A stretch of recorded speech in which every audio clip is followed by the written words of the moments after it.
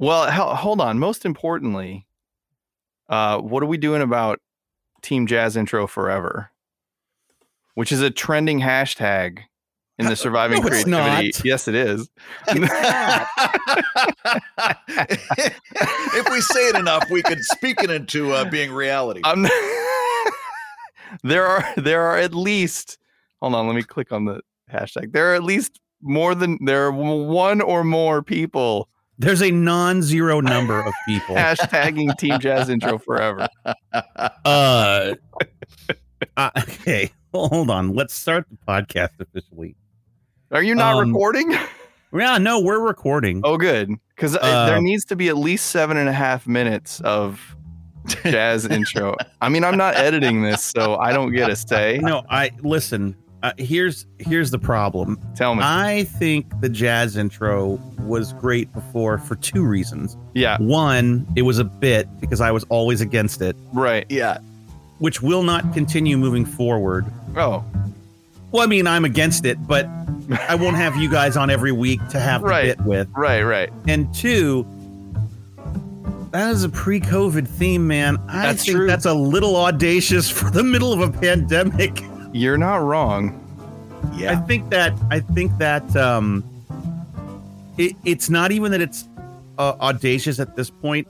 Moving forward, me thinking about what the format's going to be. This is the podcast where all of our loyal listeners come back to discover that thing they loved, that they missed, is coming back. But it's not going to be anything like it was before.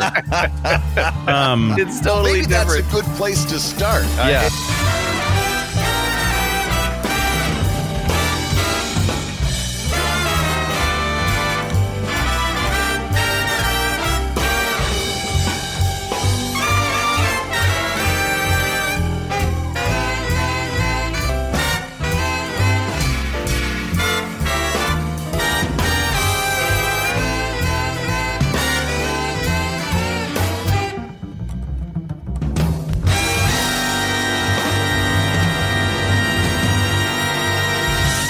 Is this going to be the first one back?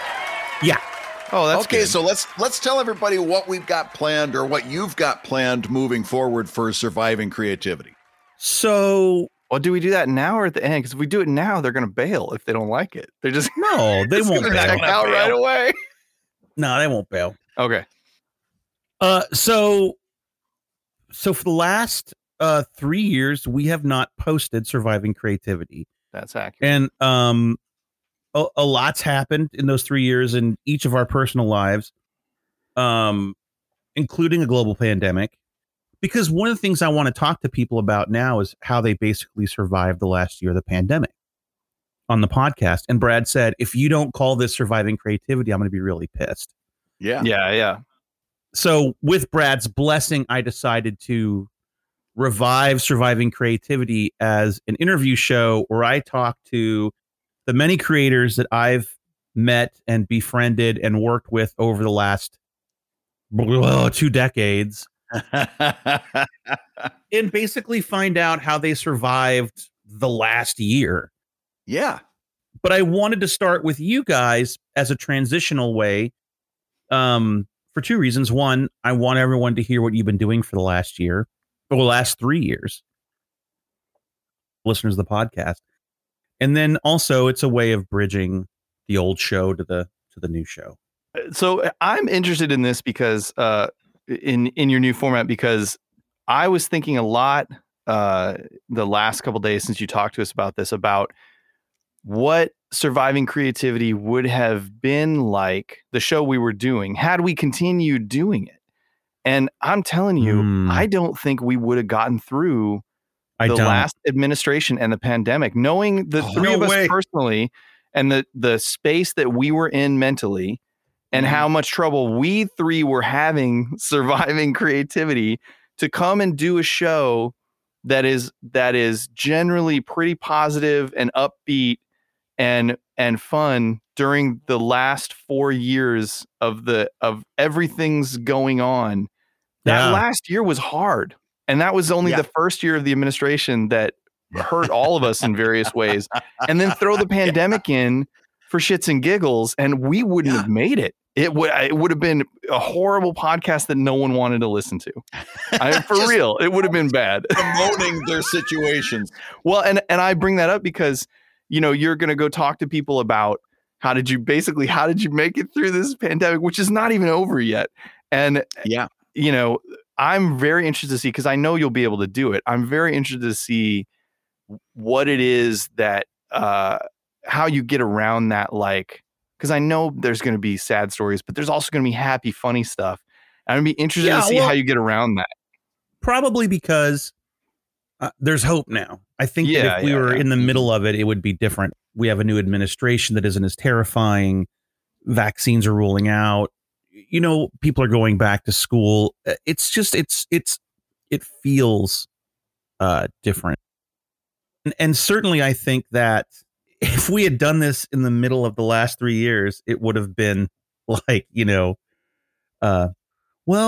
so when I do word balloons, what I like to do is I like to hand draw them. I know Brad uses Clip Studio Paint.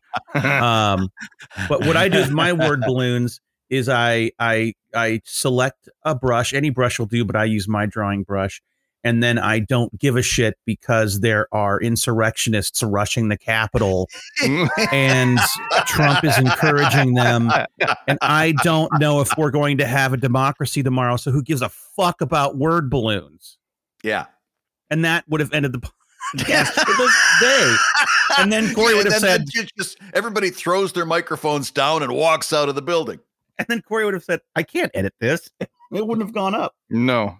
So let's catch up, because it has been 3 years, and we were trying to figure out before. So the last time we posted a Surviving Creativity was April of 2018. So it was pretty much exactly 3 years ago. Yep. And I know where I was in April of 2018. I know I wasn't recording, so it's been even longer since we've recorded.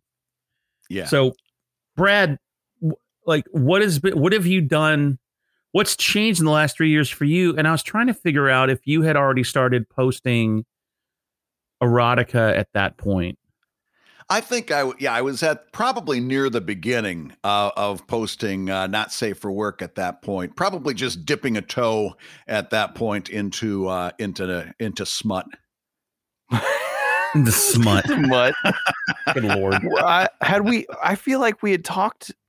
We had mentioned. Did we ever do a podcast about it? I don't think we did a full episode. I'm looking at old tracks right now to try and figure out. But we had, at the very least, we had mentioned it because, and correct me if I'm doing some kind of revisionist history here, Brad, but if I remember correctly, you had kind of been like, well, I think I want to do this. And Scott and I had basically said, shut the fuck up and put the dick in the vagina and let's get on with this. or in anything, listen, whatever hole you want to go in, that's fine. Or don't, that's fine too. But we had encouraged you to get smutty because you clearly had an audience that was interested in it and you were interested in doing it, but you had all these reservations. Well, so what happened was, if you remember, and it might predate 2018 by a little bit as well. What happened was I left my day job at the newspaper here in 2012 and was going full time in comics. And around that same time, it was about the same time that people started coming up with ad blockers. Remember that? Yeah. And I saw my ad revenue just dry up in front of my eyes. So I had to, and at the same time, Patreon was happening. So I had to kind of figure out, okay, I can see where this is going. I can see how this is going to work. And clearly, at that point, the writing was on the wall. Exclusive content was going to drive Patreon. Right. So I actually tried a couple of things. I tried a kids only strip that was called Arch Brothers or Arch Brothers. Oh, I remember that. I love that. I remember that. Yeah. But it was not a driver. And I struggled for quite a while. And finally I was like, okay, listen, take a good look at what you've been doing with Evil Inc. since 2005.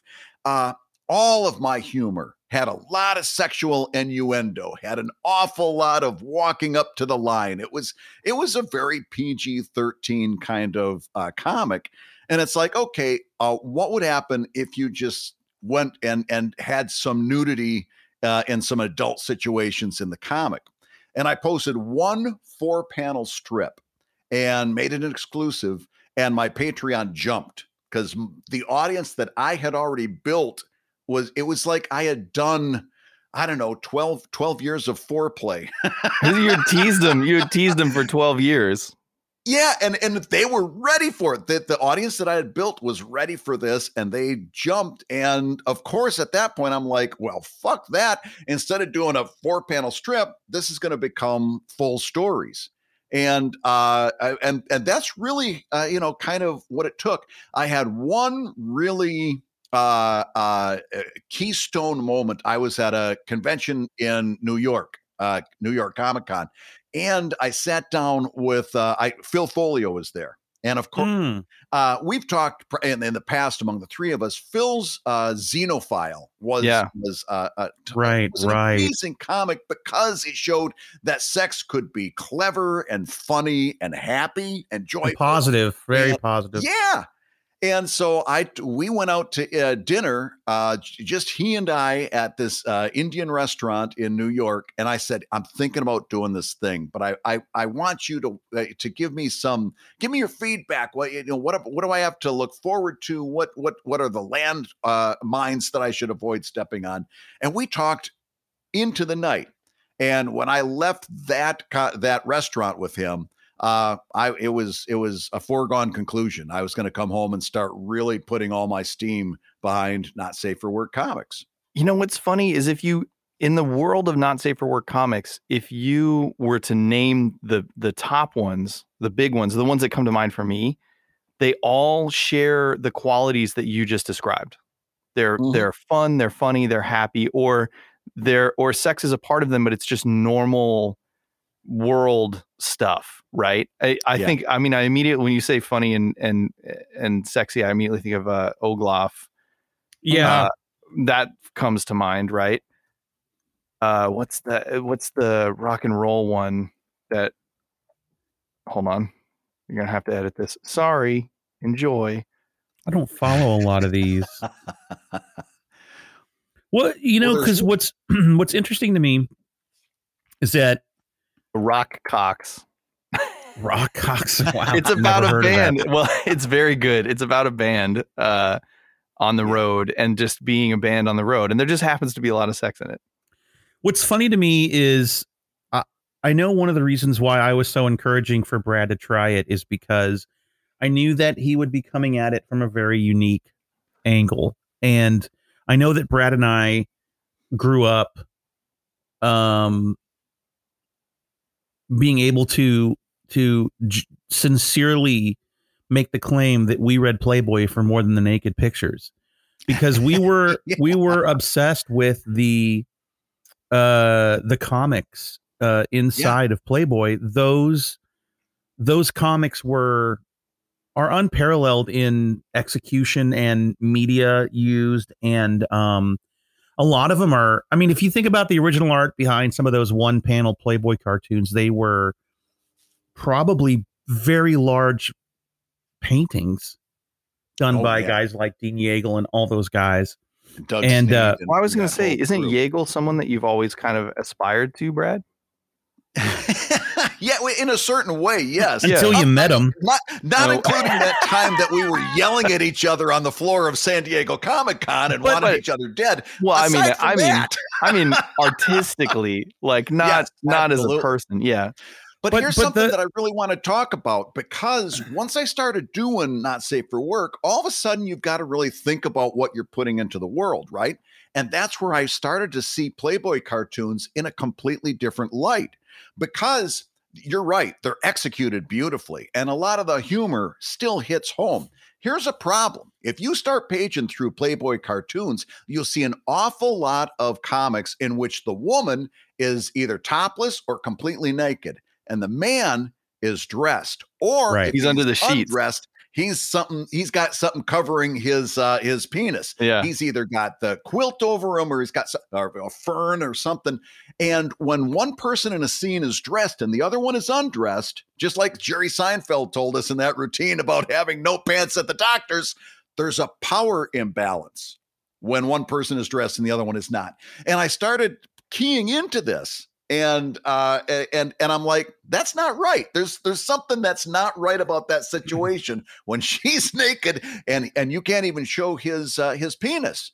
And so so that also started to direct a lot of what I did, because it also became and all of us are kind of around the same age. We all see, even in media today, we see if there's going to be nudity on Game of Thrones, for example, we're most likely to see a woman's breasts. The next most likely thing we're going to see is her butt. Yeah. Then the next one might be a man's butt. Man's After ass. that, it's going to be a woman's vulva. You will almost never see a man's penis. And if you do, vulva, not vagina, vulva. Yeah. You guys, listen, he understands anatomy better than either of us now. Oh my God. I've had to learn. Time. I've had to learn. But there's also a problem with that in that you never see a guy's penis. You see breasts all the time. But what is it that's so scary or so sacred or why is that? I'll tell you why. Power imbalance. Go ahead. I'll tell you why. And it I'm not saying that it doesn't stem from the same origin of a power imbalance, and it is definitely a double standard.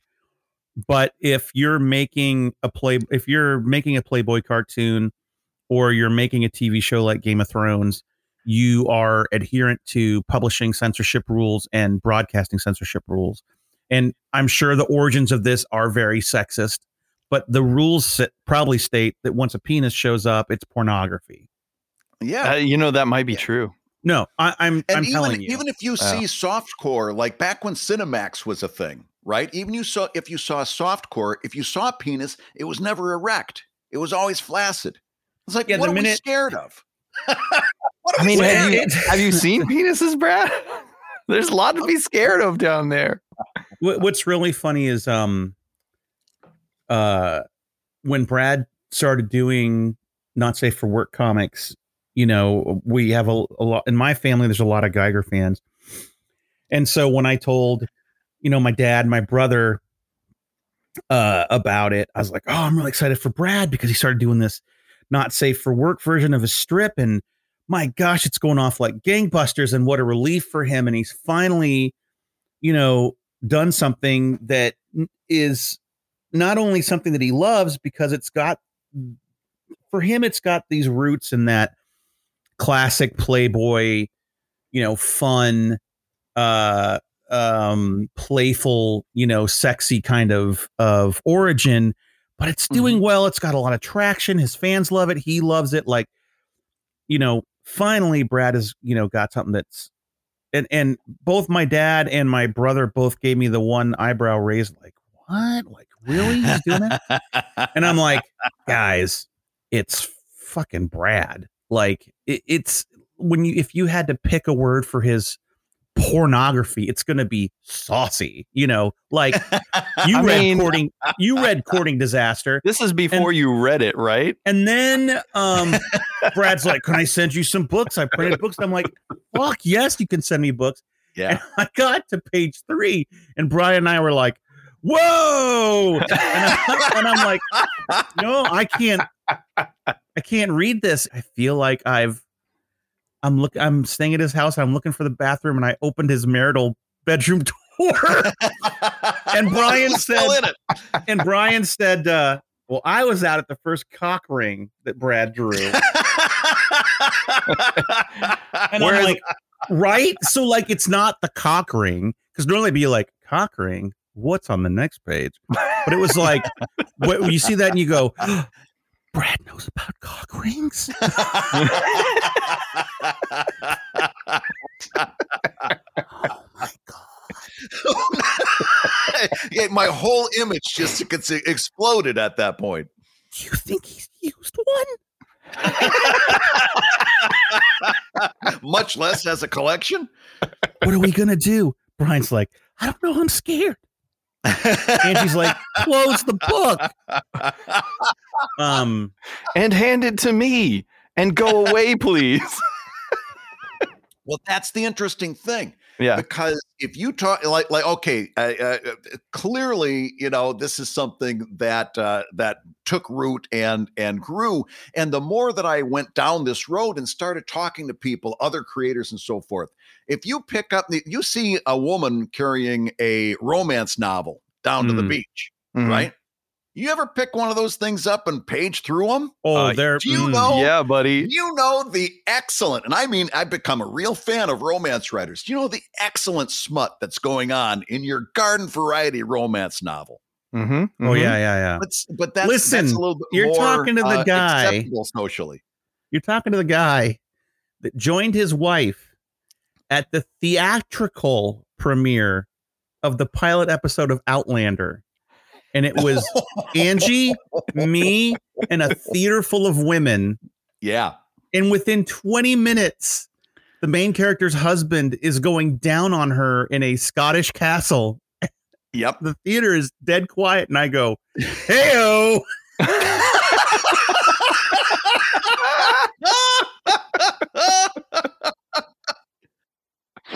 When True Blood became a TV show, I wanted to read the books, and I read all the Sookie Stackhouse novels, and they're all the same. It's the same stuff. Yeah. That's the new romance novel, is these urban supernatural fuck books. I love it. Oh yeah.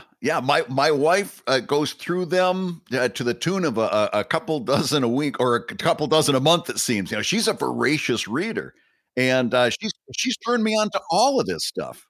Brad, I have a question for you about your pornographic art specifically, because the writing is there. I've read it. Yeah. But the thing that sets apart prose from graphic novels from visuals is the visual, right? That's the thing that freaks everybody out. You can write whatever you want and people go, oh, well, that's written. But as soon as you draw it, as soon as there's a graphic representation of it, everybody loses their shit. I was trying to find it while you guys were talking, and I couldn't. I'm sad about this, but I had read an article talking about the male gaze, particularly when it came to pinup artists, like the old Vargas stuff, right? And how there's a very specific way in which the really good pinup art, and I'm sure this is true with pornographic art as well, in comics and that kind of stuff, smut, if you will, that if the classic pose of like the woman bending over and you see up her skirt a little bit, right? If she has an expression of like shock or like whatever, it's very male gazy. That's bad. That's super bad. And I get that. But there's a way to do it in which she's fully aware of what's happening. And the classic ones, there's a Vargas print where there's a woman leaning over and she's looking in the mirror at the viewer, like, you see that, huh? And it's so much more. It's so much sexier too to have that thing. But I want to know for you, did you know that going in? Did you study some of this kind of stuff when you started, or was this something that you kind of stumbled your way through? Because I've only learned about this stuff from reading a lot of what is smut? I guess that's the terminology right now for comic pornography is smut. Smut a lot. Yeah. I'll usually, like, if I'm on social media, I'll say NSFW because that's kind of like the very polite way of saying the same thing. But I also like smut an awful lot. Yeah. So it's what a fun word to say. Yeah. It's got that nice short U. So what happened was. What? Okay.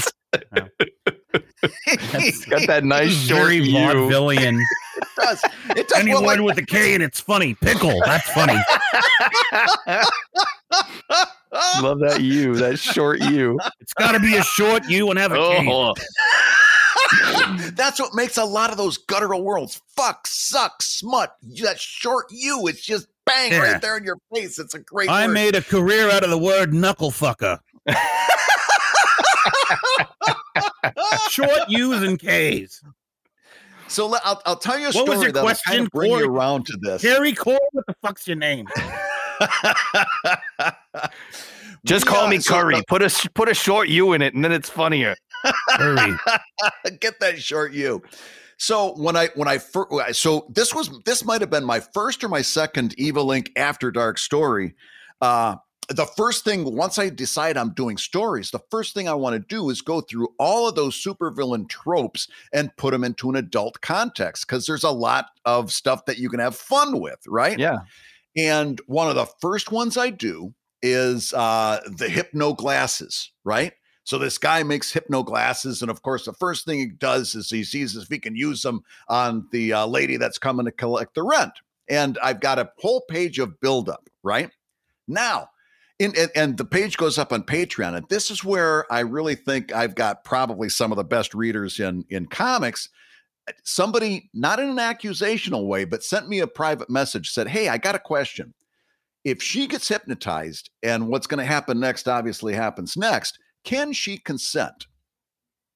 And much to my shame, I hadn't thought of that, because I'm a typical privileged white male dummy. This is your first. Is this your first not safe for work? This is one of your first things. One right? of the first. If it's not the first, it's the second. I mean, it's very, very early, and I hadn't thought this all the way through. And I'm like, oh shit, you know what? She can't consent in a hypnotic situation. So I obviously rewrote what was, and found a way to kind of thread the needle with it and make it into a consensual situation. But the good thing about that is that once that happened, once you're kind of like, oh, I got to be careful, or else I could put something into the world that I'm really not proud of.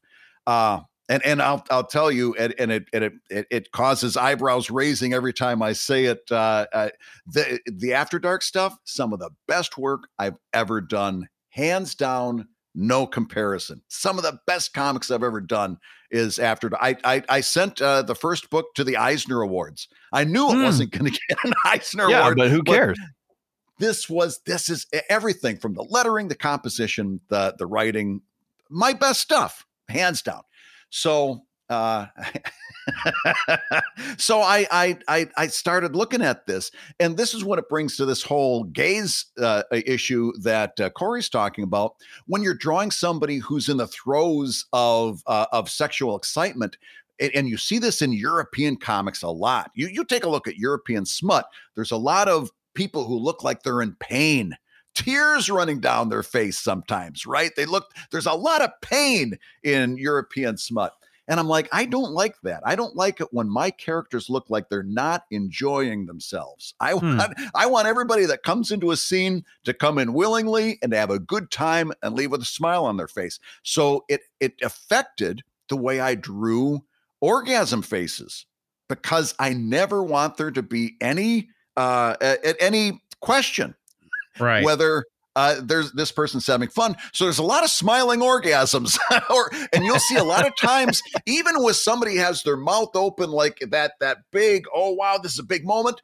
There's still a smile on the sides of the face, or just a little bit to let you know that everybody's having a good time. And that thing about contact, Cory, 100%. Where you put the eyes in a scene like that makes all the difference in the world. Because you're communicating a lot in a very simple image. The thing I love about what you just said, Brad, is that you kept bringing it back to the content that I put out into the world.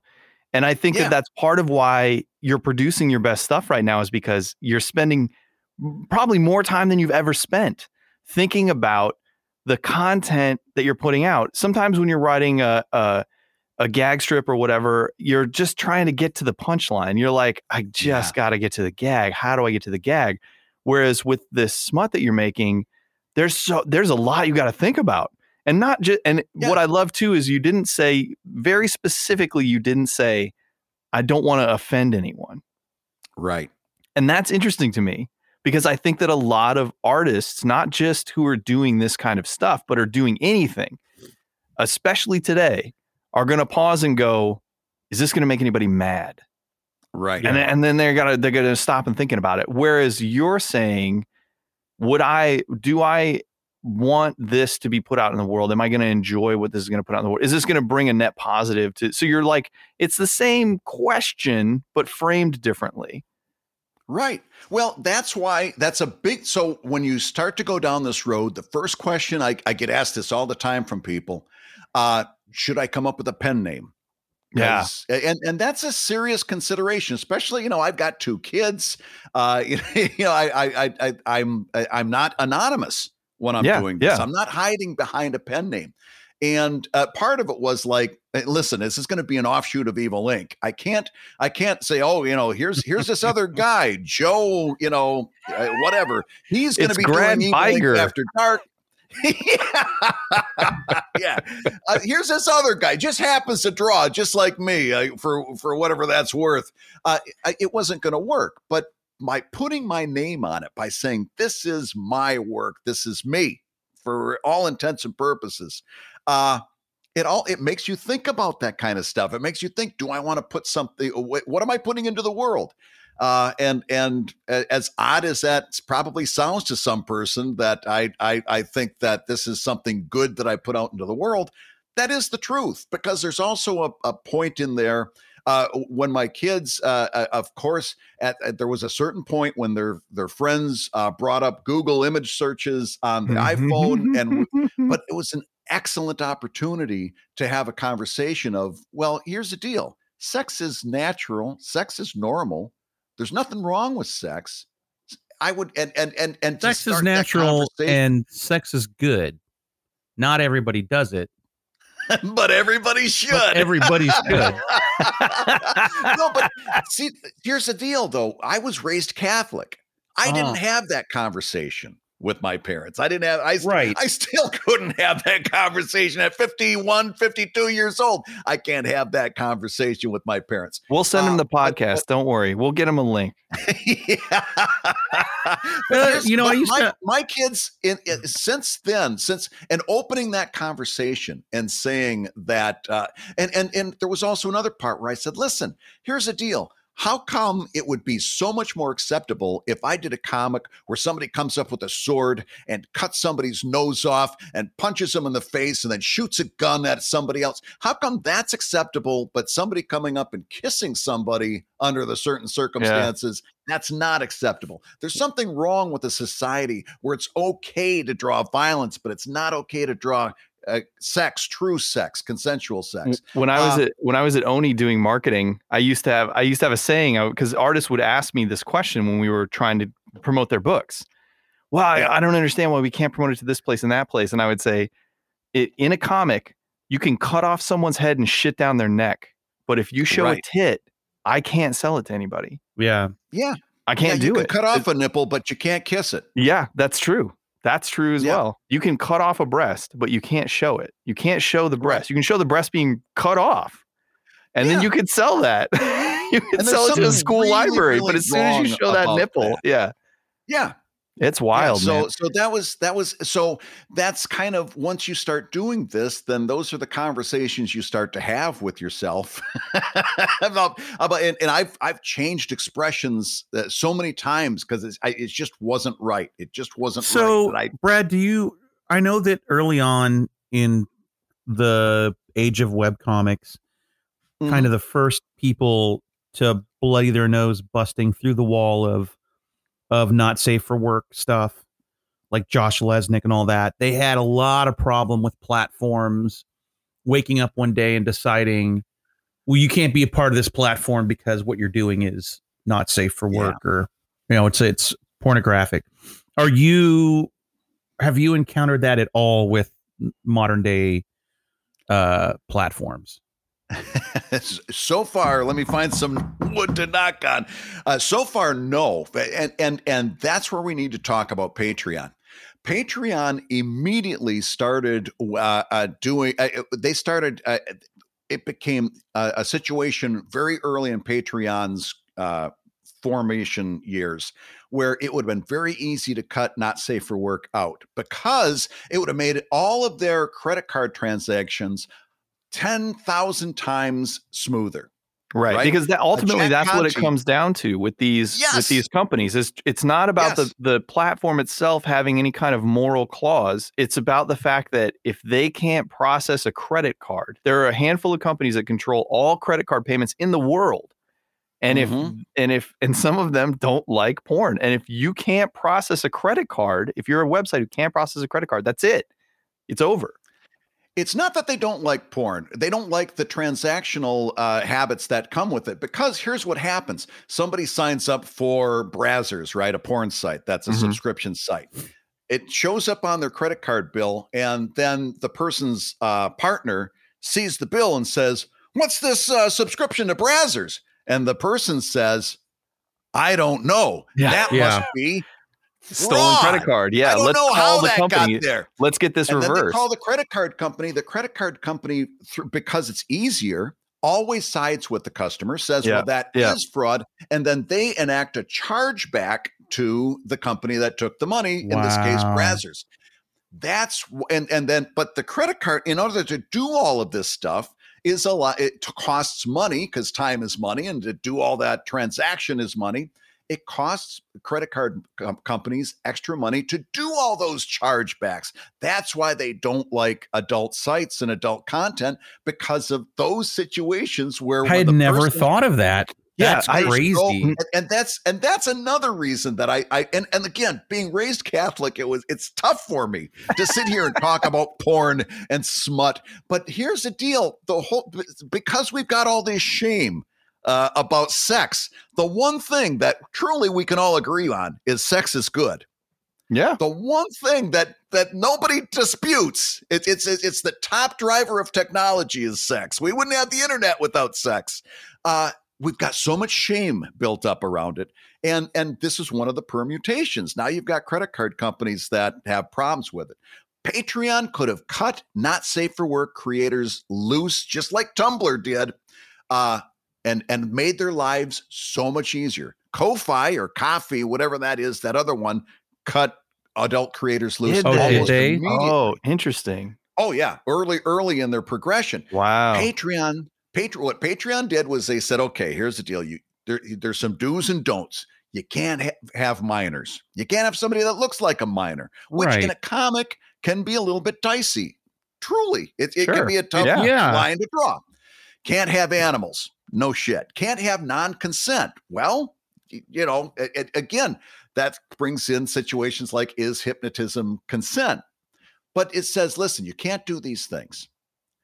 Aside from that, they stand by not safe for work creators, locks, and have for years, when it would have been easy every time. There's been so many times when it would have been easier for them to cut us loose. They stood by us instead. That's why I am going to be a Patreon guy from today until the day it all comes to an end. Are you getting a check for this pitch, or no? For today until the day that policy changes. Yes, then I'll come back and tell you that they're all assholes. But until then, I do have backup plans. Like my site right now is set up so that you can use your Patreon login to see special areas of the EveLink website. If I had to, I could change that over to subscription and use a credit card transactor that handles adult content. There's ways, and there are things that I could do. I can change in any number of ways if Patreon finally comes to an end. I can do that. I'm glad I don't have to yet, because I like the way things are right now a lot better. But no, so far I've been very lucky. I'm careful about what I put out on social media. I'm careful about what how I interact on Patreon, and so far it's been a very, very good thing for me. I have a question for you, similar to Scott's question, Brad, because he had asked you specifically about the platforms and issues getting on those platforms. I want to know about getting into that, industry, for lack of a better terminology. You had, Scott had said people had bloodied their nose, breaking down the wall for those platforms. Plenty of people before you had bloodied their nose breaking the wall of just doing smut in comics in general. Yeah. Did you look back at any of those people and their work, and did you meet any of them, like some of your predecessors? Aside from Phil Folio, not so much. Like I had that one long conversation with Phil in New York. But other than that, like I was never a subscriber to. I think I subscribed to Slipshine for a couple months, where I just kind of went through and looked at everything that they were doing. There's another one called Filthy Figments that is done primarily by people that identify as women. And that's quite good. But I don't have a lot of back and forth with them either. And so no, when I was going into this, I didn't do a whole lot of that. Now, since I've been doing this for a while, I keep tabs on a lot more not safe for work creators and shoot emails back and forth and so forth. But no, when I was first starting out, I didn't do a whole lot of that. I was mainly much more focused inward at that point. I was much more kind of paying attention to what this meant for me. Brad, don't you find most of the shit that's out there boring as fuck? Yeah, and I'll tell you why.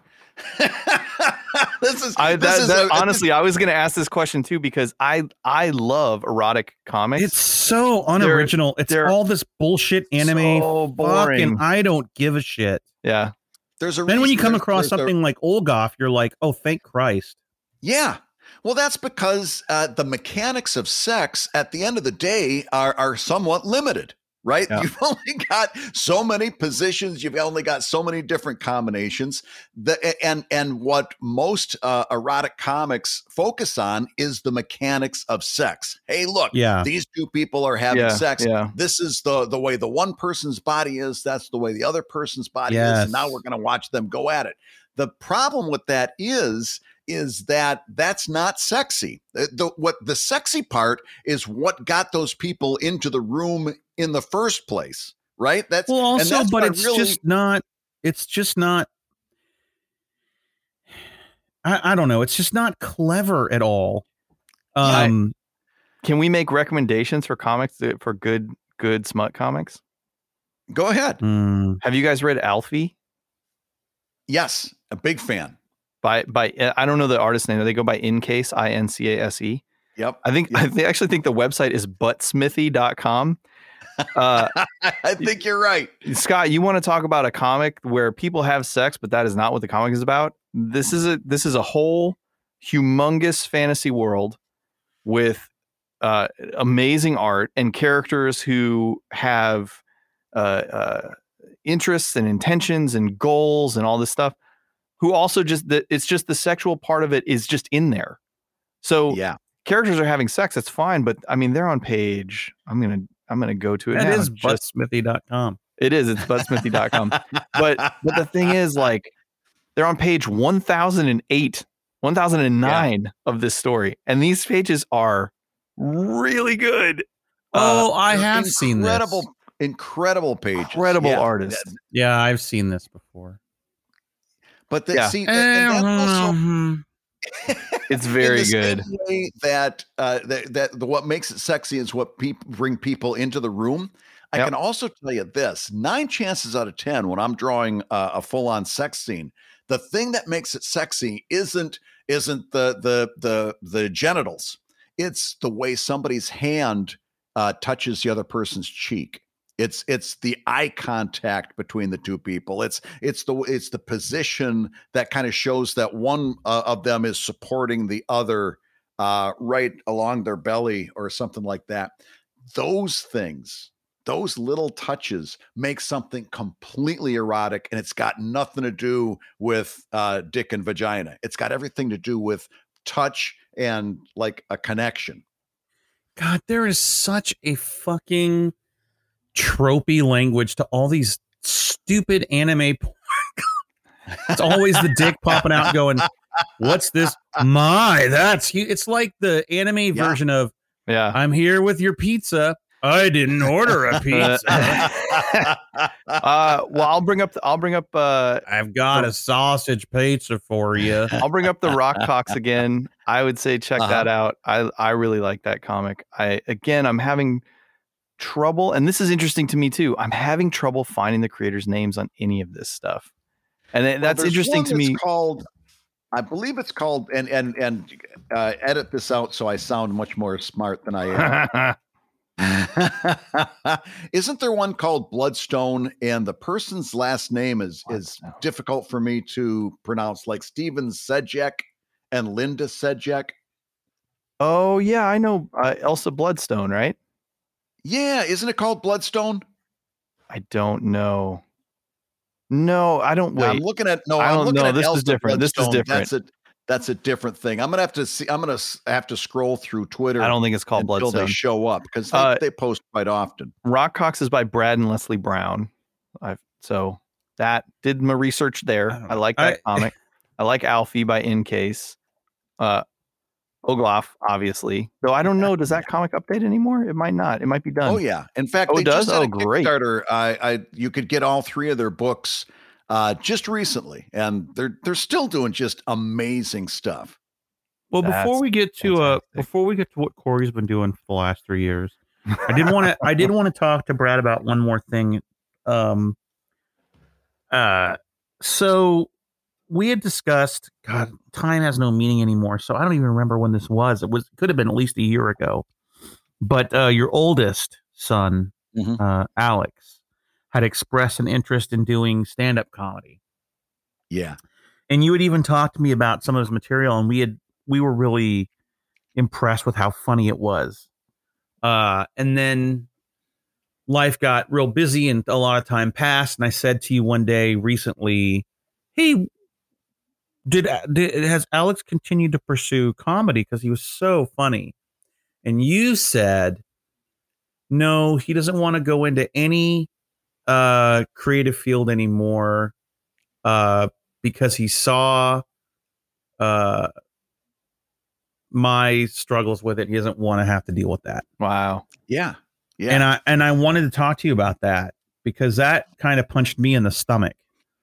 Oh, and I can imagine that was nothing compared to.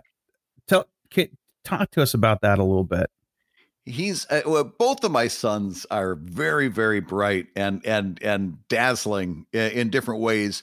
Alex had a really early affinity for writing and writing funny, and he can find the joke in a situation, and then he can also phrase it in such a way that it's perfect.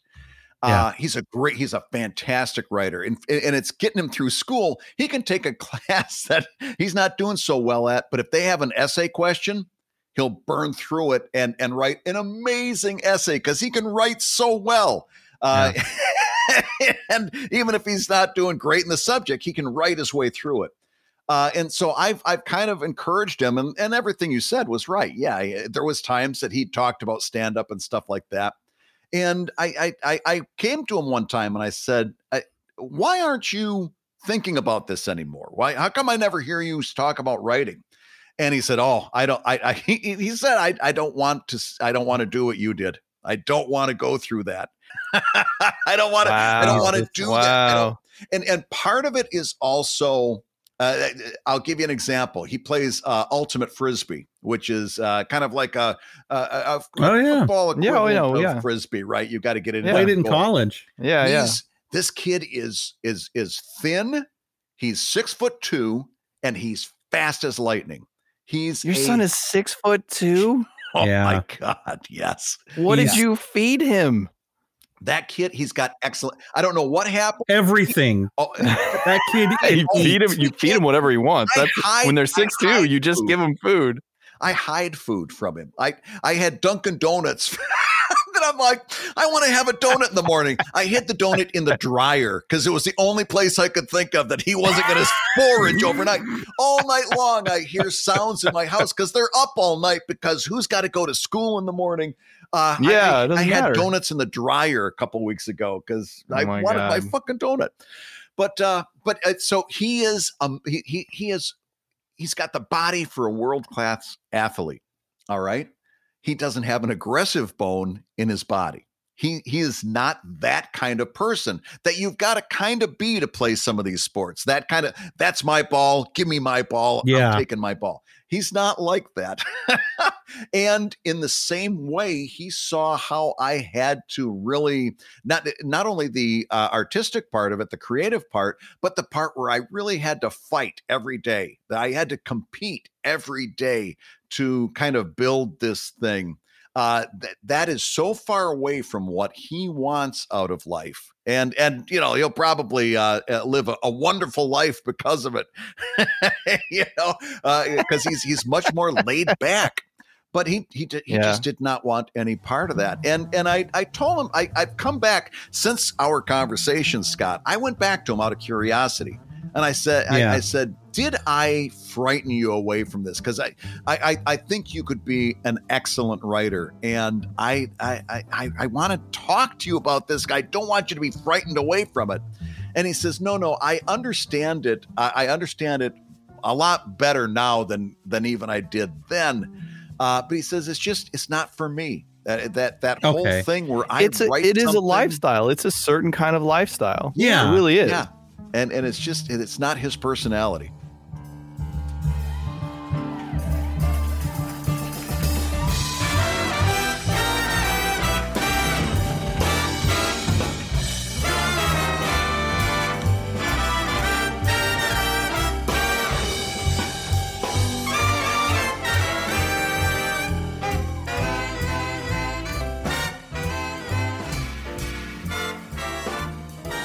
Hey everyone, it's Scott. This is the first of 2 return episodes where we catch up with our hosts, find out what's been going on for the last 3 years. In this episode, we focused a lot on what Brad's been doing. Next episode, we'll catch up with Cory. Thanks so much for joining us. We hope you enjoyed this episode. If you'd like to hear more episodes like this, as well as outtakes and other special features, please consider becoming a patron. Head on over to patreon.com/Surviving Creativity and sign up there. If you like what you heard, let a friend know about us, and if you leave a 5-star review, we might even read it on our next show. Surviving Creativity is a Toonhound Studios production. Our associate producers are Todd Shoemaker, Ryan King, K.R. Hinton, Jonathan Small, Ray Fisher, John Sanford, Dale Richardson, Bob Glasscock, and Chris Beverwick. Thanks again, and we'll be back next week with another episode of Surviving Creativity.